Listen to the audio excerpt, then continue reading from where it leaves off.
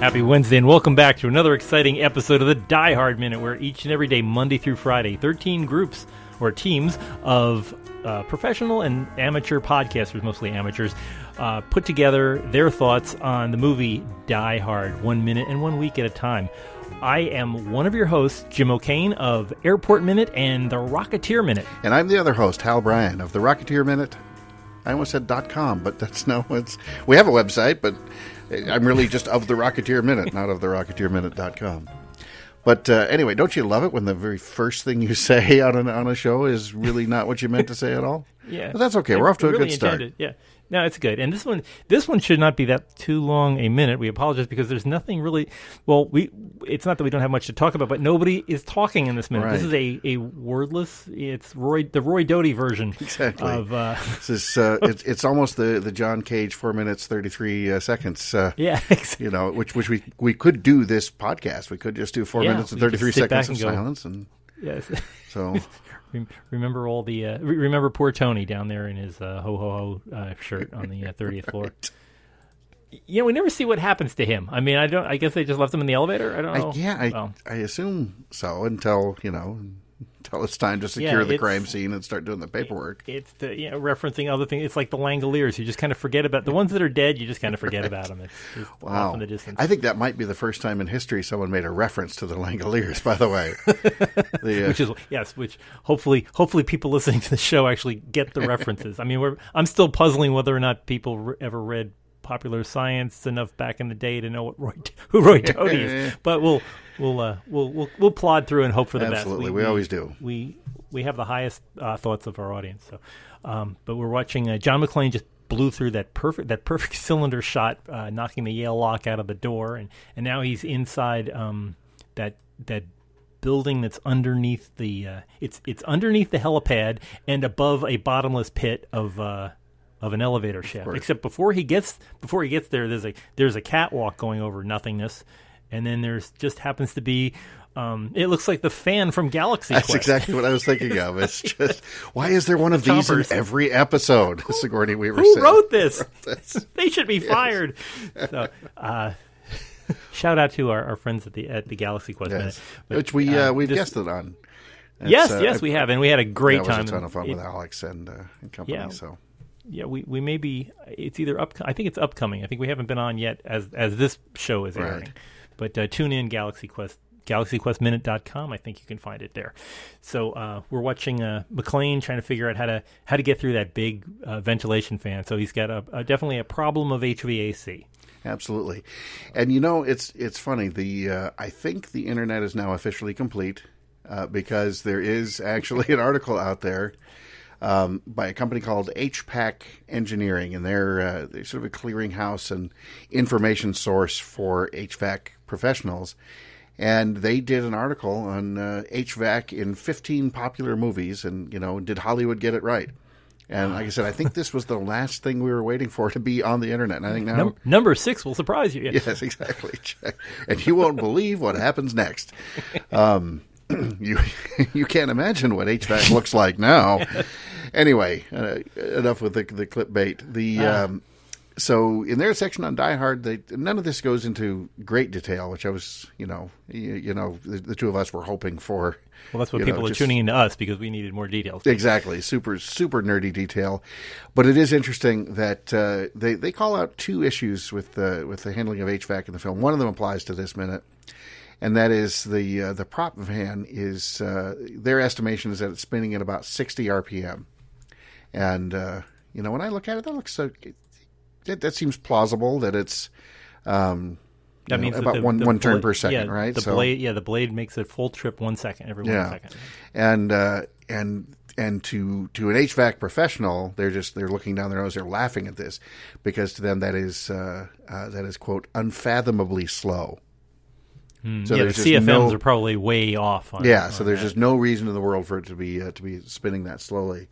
At other parts of the film, they complain about the actual ducts when John McClane is wriggling through these things, saying that they would just never support the weight of a couple 100-pound person like that. Well, they're obviously built by the same people that built the Seaview and Voyage to the Bottom of the Sea, which exactly it was like the Jeffries tubes of a submarine. Right. In the elsewhere on this site, when they talk about Mission Impossible, and I think the first of the films, which old guys like us know it as a remake of the TV series, but the first of the films in '96. I like their comment. They just said, they could have saved. I think it was CIA headquarters that he breaks into. Langley. In Langley, they could have saved a ton of money on lasers and things if they just built heating ducts that wouldn't support the weight of a man. So that seems to be a recurring thing. That if you're an HVAC professional and you go to a movie, you see somebody crawling through a duct, you just laugh because you'd collapse and it would collapse. You'd fall right through it. So. Well, I always wonder why the HVAC guys that we have when they come to visit my house to do the spring cleaning and all that jazz, why they never tie those red ribbons that you used to see on the Seaview. Exactly. They always used to have the red ribbons so you could tell when the air got shut off because the ribbons would fall flat. That's right. And then you were going to suffocate in a matter of seconds. But I can imagine that going to an action movie with an HVAC professional or an HVAC nerd is like going to a movie with an airplane in it with me. Yes. As I sit there shoving my glasses up my nose. Shut up, Hal. Shut up, Hal. Well, that's not right. That's not accurate at all. That wouldn't happen. So that's not a pattern. No. Exactly. Cut. And the imaginary directors never listen. Dear. Yes. Next time. They'll get it right next time. So you keep going back for the sequels. Right. So we watch he tries to get there. Meanwhile, Carl, of course, who's sitting up on the helipad, we've forgotten about Carl, who's above, is trying to get around to shoot at McClane and get in there and bang away. Well, he's stuck. But fortunately, John figured out how to block. I've watched this scene many times, and I still can't figure out how he stopped the blades.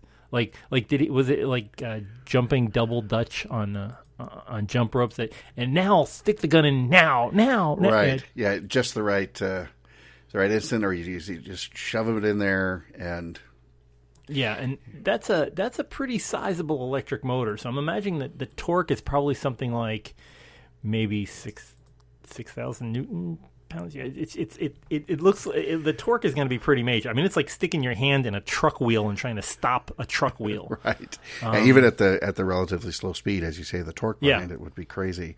It's interesting too that at least I think that's what they're suggesting, that you see him looking at the motor housing, and the motor is starting to smoke almost immediately from him stopping it there, unless that's supposed to be his breath. But there is a shot where he looks very sort of pointedly right at the motor housing, and there's a little bit of vapor coming up and out of it.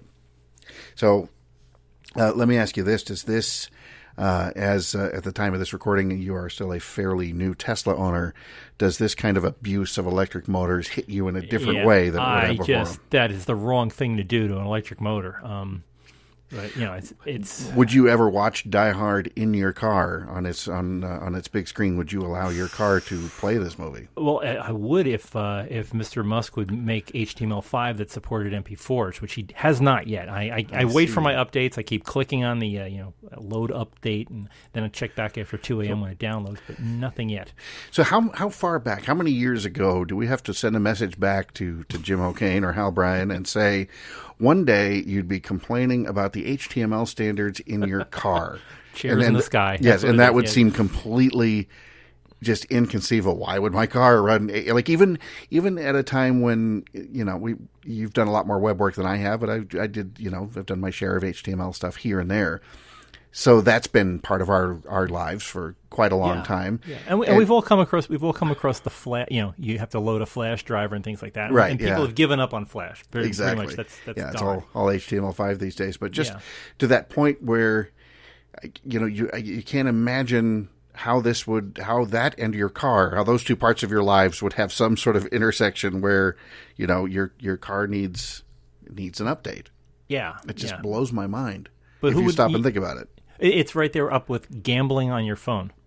Yeah, that's you true. can gamble on your phone now, so it's just very odd.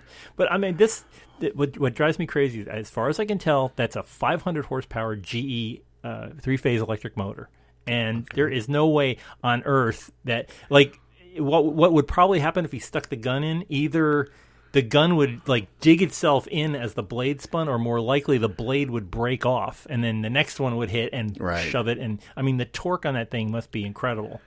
And now you've got a bunch of, jagged, jagged edges. Waiting to, but that maybe it cut off the first inch. So exactly. the gun, the width of the gun, and now you've got serrated teeth. But that wouldn't serve the purposes of this movie. So it certainly wouldn't. Yeah. So after he gets through the fan, then he's climbing down this ladder. It's just sort of this bottomless pit to nowhere. It's huge. It's too big to be an elevator shaft. Is there just supposed to be empty space in the center of the building? I'm assuming that's where the elevator that they didn't put in, which is not in any. Usually at that at the top of any of these things. Now, of course, I've forgotten the name of this stuff, but there's the cross beams on the top of an elevator shaft. And that's where there'd be large electric motors there with cables and all kinds of brackets and stuff. But apparently they've decided just to have a 35-story flue. It's an amazing vent pipe for their plumbing system, and it's just very kind of odd. And it seems to be almost a city block wide. Right. The more you look at that beautiful matte painting, it's just very unusual. But it was again needed for the. There should be a Balrog walking across the top of it. It just seems like the mines of Moria. But what's a good action movie without a bottomless pit? Right, absolutely. Yeah. So now I know, sort of apropos of nothing, this section is hardly the most sort of cringe-inducing in terms of McClane being in his bare feet. We've got him walking across broken glass and catwalks, metal, all these kinds of things. But in this minute and the previous minute, we do see him on these metal catwalks climbing down this metal, this scrawny metal ladder. And I swear, about every 2 minutes in this movie, I just want to go back to the beginning and find this guy on the airplane who told him to take his shoes and socks off. Smack him. Yeah, and just punch him right in the face. Nope. Yeah. That's never again. Yeah, that should have been the ending of the movie. It's like, oh, I'm going back to New York. Oh, so am I. How would pow? Yeah. Exactly. Thanks for the terrible advice there, buddy. One thing I have to say about this minute, if anybody's watching at home, if you're at minute 48, if you go to second 6, there is second 6, I believe. The most Bruce Willis-y face you'd ever want is at second 6. That is super Bruce Willis-y. His eyes are wide. There's his lips are pursed, and it's sort of curving down at the edges. That one right there. Yeah, he's kind of like shoving his tongue across the bottom teeth, and just kind of poked out, and he just looks like he knows he's going to have to go back tomorrow. He's shooting this at night, and he has to go back the next morning to shoot another episode of Moonlighting, and just never get any sleep. Well, it's easy to forget though, because this is the movie that made him an action hero. It's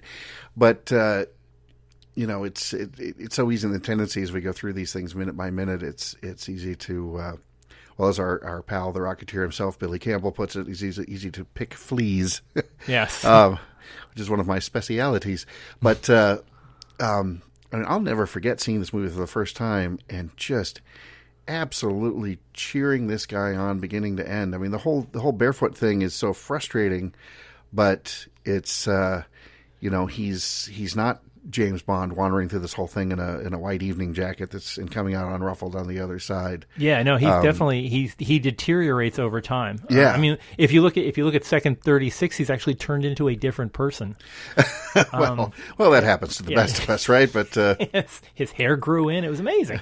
But he, his stunt. Yeah, his hair is much darker and everything, and there's the stunt double there and all that. I don't know who they hired in it, but he did. He probably has. Very similar feet, but that's about it. It just doesn't look very much like it. But I guess nobody is expecting expecting to see him. But he does turn back into Bruce Willis as the fan comes loose and he gets the gun back. Exactly. So that is impressive. But that whole concept of him deteriorating over time, I think, is a good one because it really does.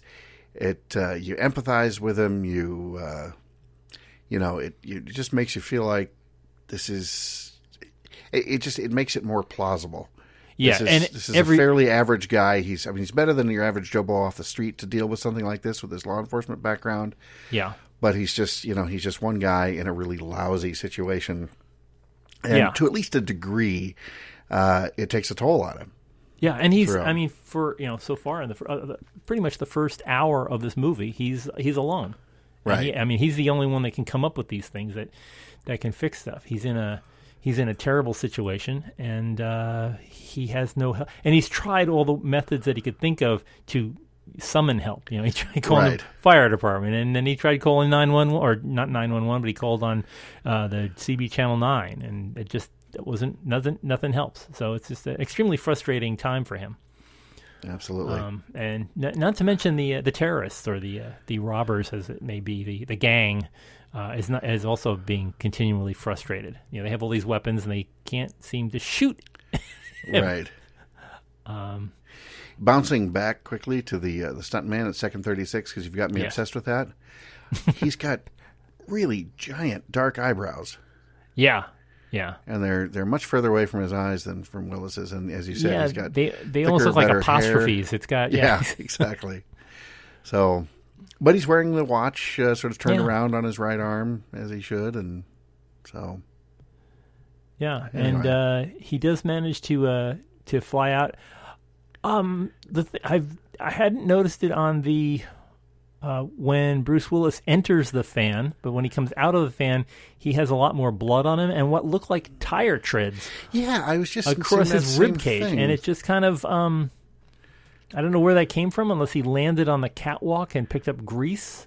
That's the only. I mean, it has kind of like the squiggly lines of the catwalk, but I didn't see him land on the ground in the first place. Right. We see him scooting through. I'm just replaying it here. We see the gun starting to give, then the guy shooting. Yeah, you see those tire tracks, exactly what they look like, very prominently when he's sort of rolling out of the fan. And so we don't know, when that would have happened. Do we see him earlier in this minute at all? Right at the. I don't. It's very. It's as far as I can tell. Before he doesn't have them, and then apparently he acquired them going through the fan. So I guess that's where the script supervisor said, "Okay, now we can put the tire tracks on here." Yeah. Very interesting. Yeah, and the other thing is watching. Franco is shooting from the ground. He's like laying down on the floor shooting at the fan. Right. And then Carl jumps into the line of fire, like at ankle level, and just lands right where Franco had just finished shooting, and then just opens up with his machine gun. And you basically had to. Yeah, he's jumping right over his. He almost steps on. Is it Franco's face? Franco, yeah. He's just almost steps on his face. Yeah, and I think we can defend that choice by the filmmakers because these are the bad guys. Yeah, and the bad guys by definition, I guess, shouldn't care that much about whether they shoot each other, but because they're bad. Yeah, but still.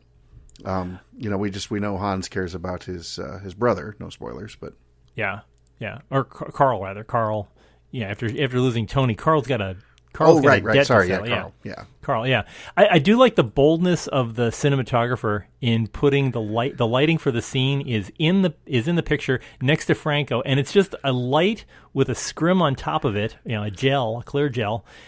Plugged into an electrical outlet that just happens to be there, and it's like, hey, we need lighting in the scene. Well, let's just drop it right here. Just set it there. Why not? I dare you to question it. Yeah, that's not where you generally put lighting for a utility room. Just loosen on the floor, but yeah. But then again, things are under construction. Yeah, it's you do it where you can. Yes. So we watch Carl and Franco head out as we're kind of ending the minute with with John entering yet another door, which brings us to a new room, and we'll find out what's going on. Or is it a room? We have to find out tomorrow. But generally, even though it didn't have a lot of dialogue, a lot of action, a lot of good pop. This is the moment when you get up, go grab some popcorn, and come back, and you didn't miss anything. I mean, you just listen for the gunfire. Yeah, it's just rat-a-tat-tat. And when they start, he doesn't have any witty banter here. But there's some more witty banter coming up before the next 2 minutes. So we'll be listening to some witty banter in just a little bit. That's my favorite kind of banter. Yeah. If you are interested in listening to Hal and my witty banter, you can find us at another place. You can go to the Rocketeer Minute podcast, rocketeerminute.com, and you can listen to 109 glorious minutes where Hal and I discuss the 1991 Walt Disney adventure movie, The Rocketeer, with frequent special guest, the Rocketeer himself, Billy Campbell, who joined us on many adventures. He was kind enough to join us, and we were kind enough not to get him upset, not to come back. So we had him for almost, I guess, 24 episodes or more.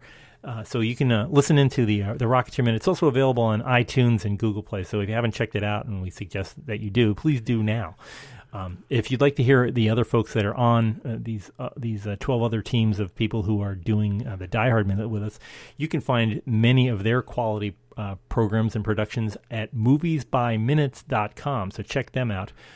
You can follow, if you're really into Die Hard, you can find us on Facebook at the Die Hard Minute Listeners Limo on Facebook. Just look for that. You can track us down. You can also follow us on Twitter at Die Hard Minute. So check those out. DieHardMinute.com is the big site where you can find previous episodes, read all the summaries, find out about the different teams that are working on stuff, and also find out when upcoming episodes are going to be, which are generally Monday through Friday. So, but Hal and I will be back tomorrow, Thursday, as we follow the continuingly perilous adventures of Mr. McClane. So join us here. I'll try to, I can use the catchphrase, but it will just say yippee-ki-yay. So we'll see you tomorrow. Yippee-ki-yay motor scooter. Scooter, yes, Mr. Falcon. Yes. Okay. Well, join us here tomorrow on the Die Hard Minute. Toodles. Tell me you got that. I got it. Hit your heart on Channel 5.